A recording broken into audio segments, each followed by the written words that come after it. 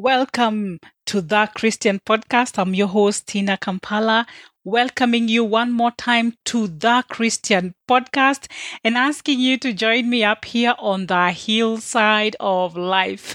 I know where the view is breathtaking and the air is fresh. To start us off, I want to read to you the book of Revelation, chapter number 3 and verse number 20, as is my custom.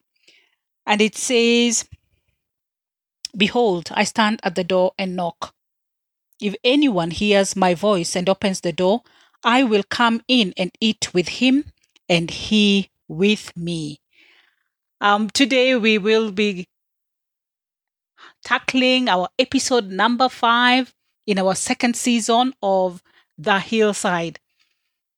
And today's topic is walking in the rain. Allow me to paint you a picture. It began as whispering in the air. The day had been beautiful and the sun was blue. The clouds drifted under the gleaming of the sun.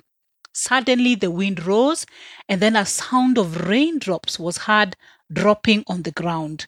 The sound of rain intensified. The noise outside was not the soft drops, but those hitting the trees and surrounding leaves with force.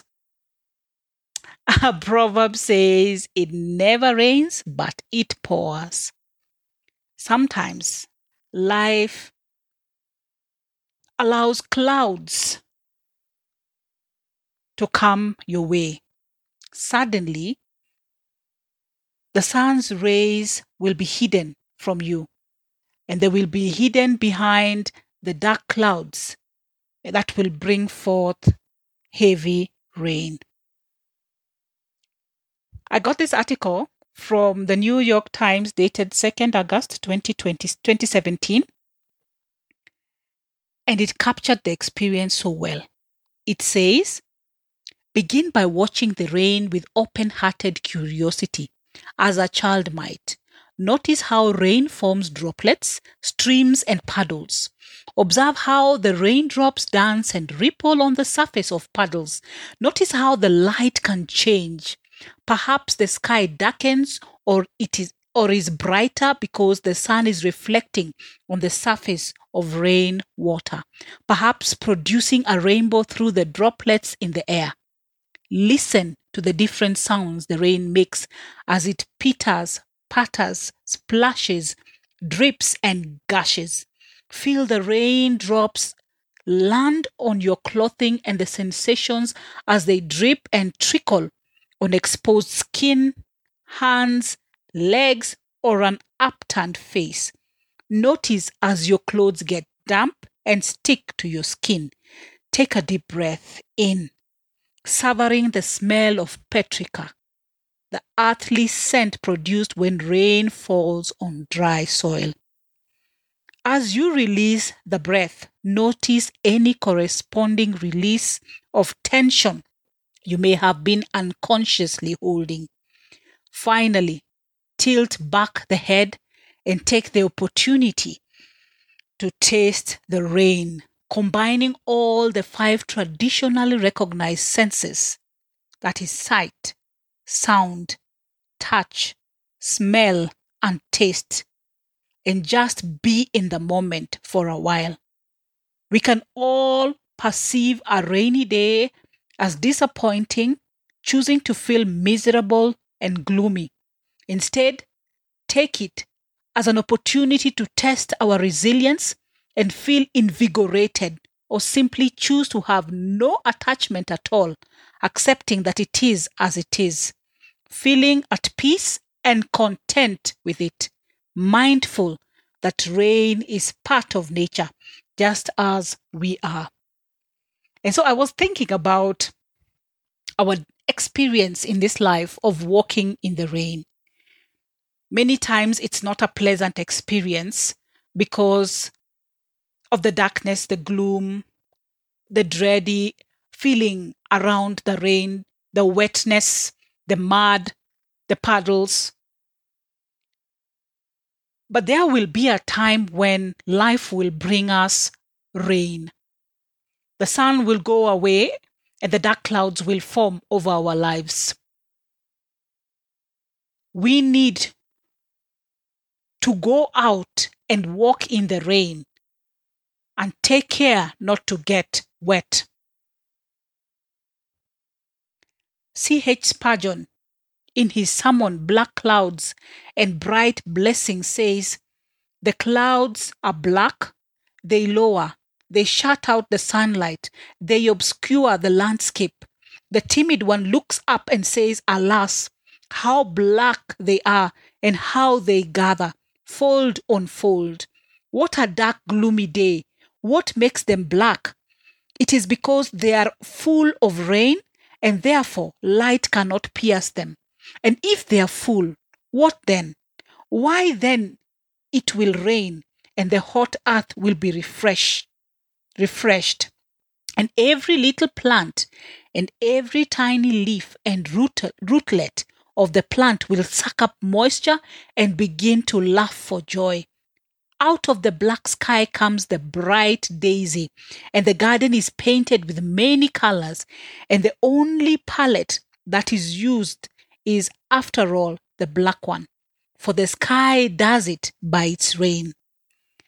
Now, Christian, you too are of a timid disposition, and every now and then your circumstances are not as you would like to arrange them.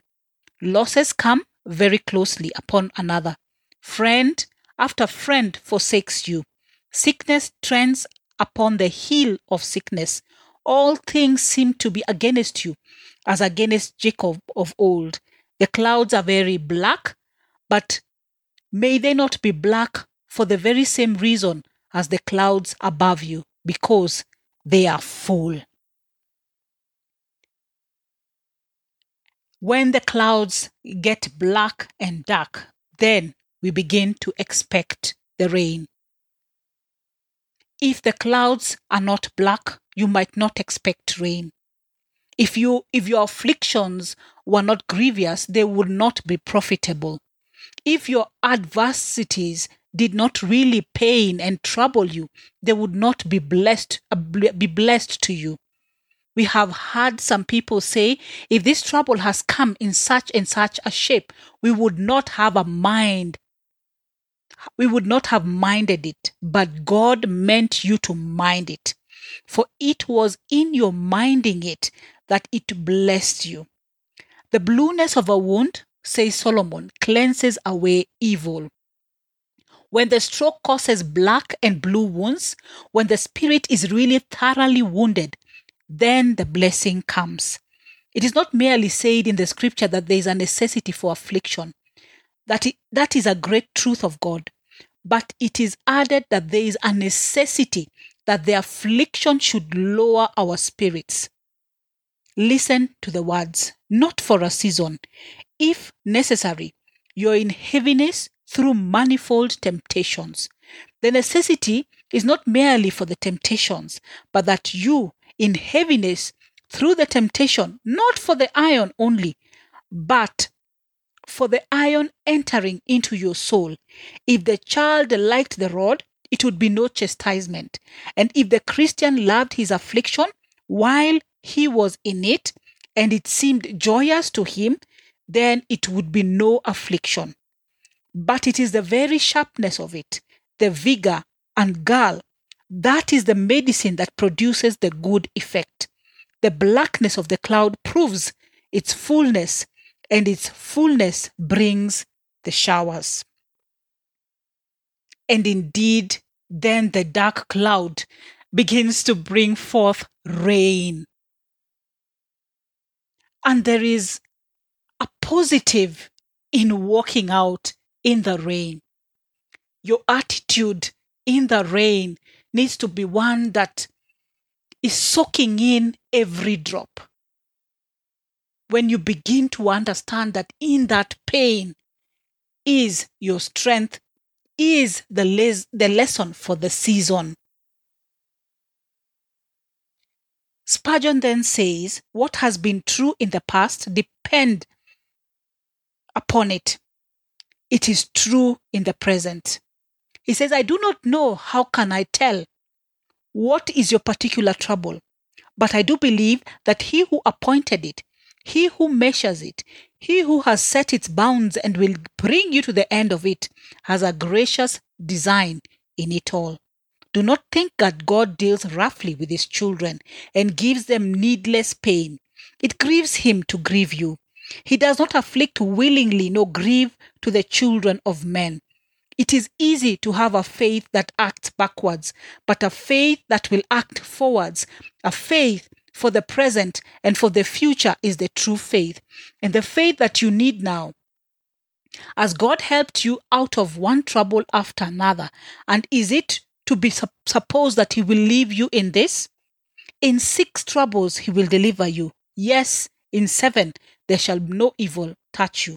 The particular water in which you are now in, and which you are now struggling in, is intended and included in the promise. When you pass through the waters, I will be with you, and through the rivers, they shall not overflow you. In conclusion, allow me to say this. The rain brings with it the bounties of heaven. When life will bring you rain, no matter how dark the clouds seem and how heavy the raindrops are upon your life, walk out into the rain. The rain will refresh you. The rain will give you a new perspective. The rain will build you anew. It will give you a fresh perspective of life. Remember, do not get wet. Just walk in the rain. Psalms 46 verse 1-3 says, God is our refuge and strength, an ever-present help in time of trouble. Therefore, we will not fear, though the earth give way and the mountains fall into the heart of the sea, though its waters roar and foam, and the mountains quake with their surging. So, my friends, if the rain begins to fall in your life, go ahead, walk through the rain, for it will not consume you. God is in the rain. Thank you, and God bless you.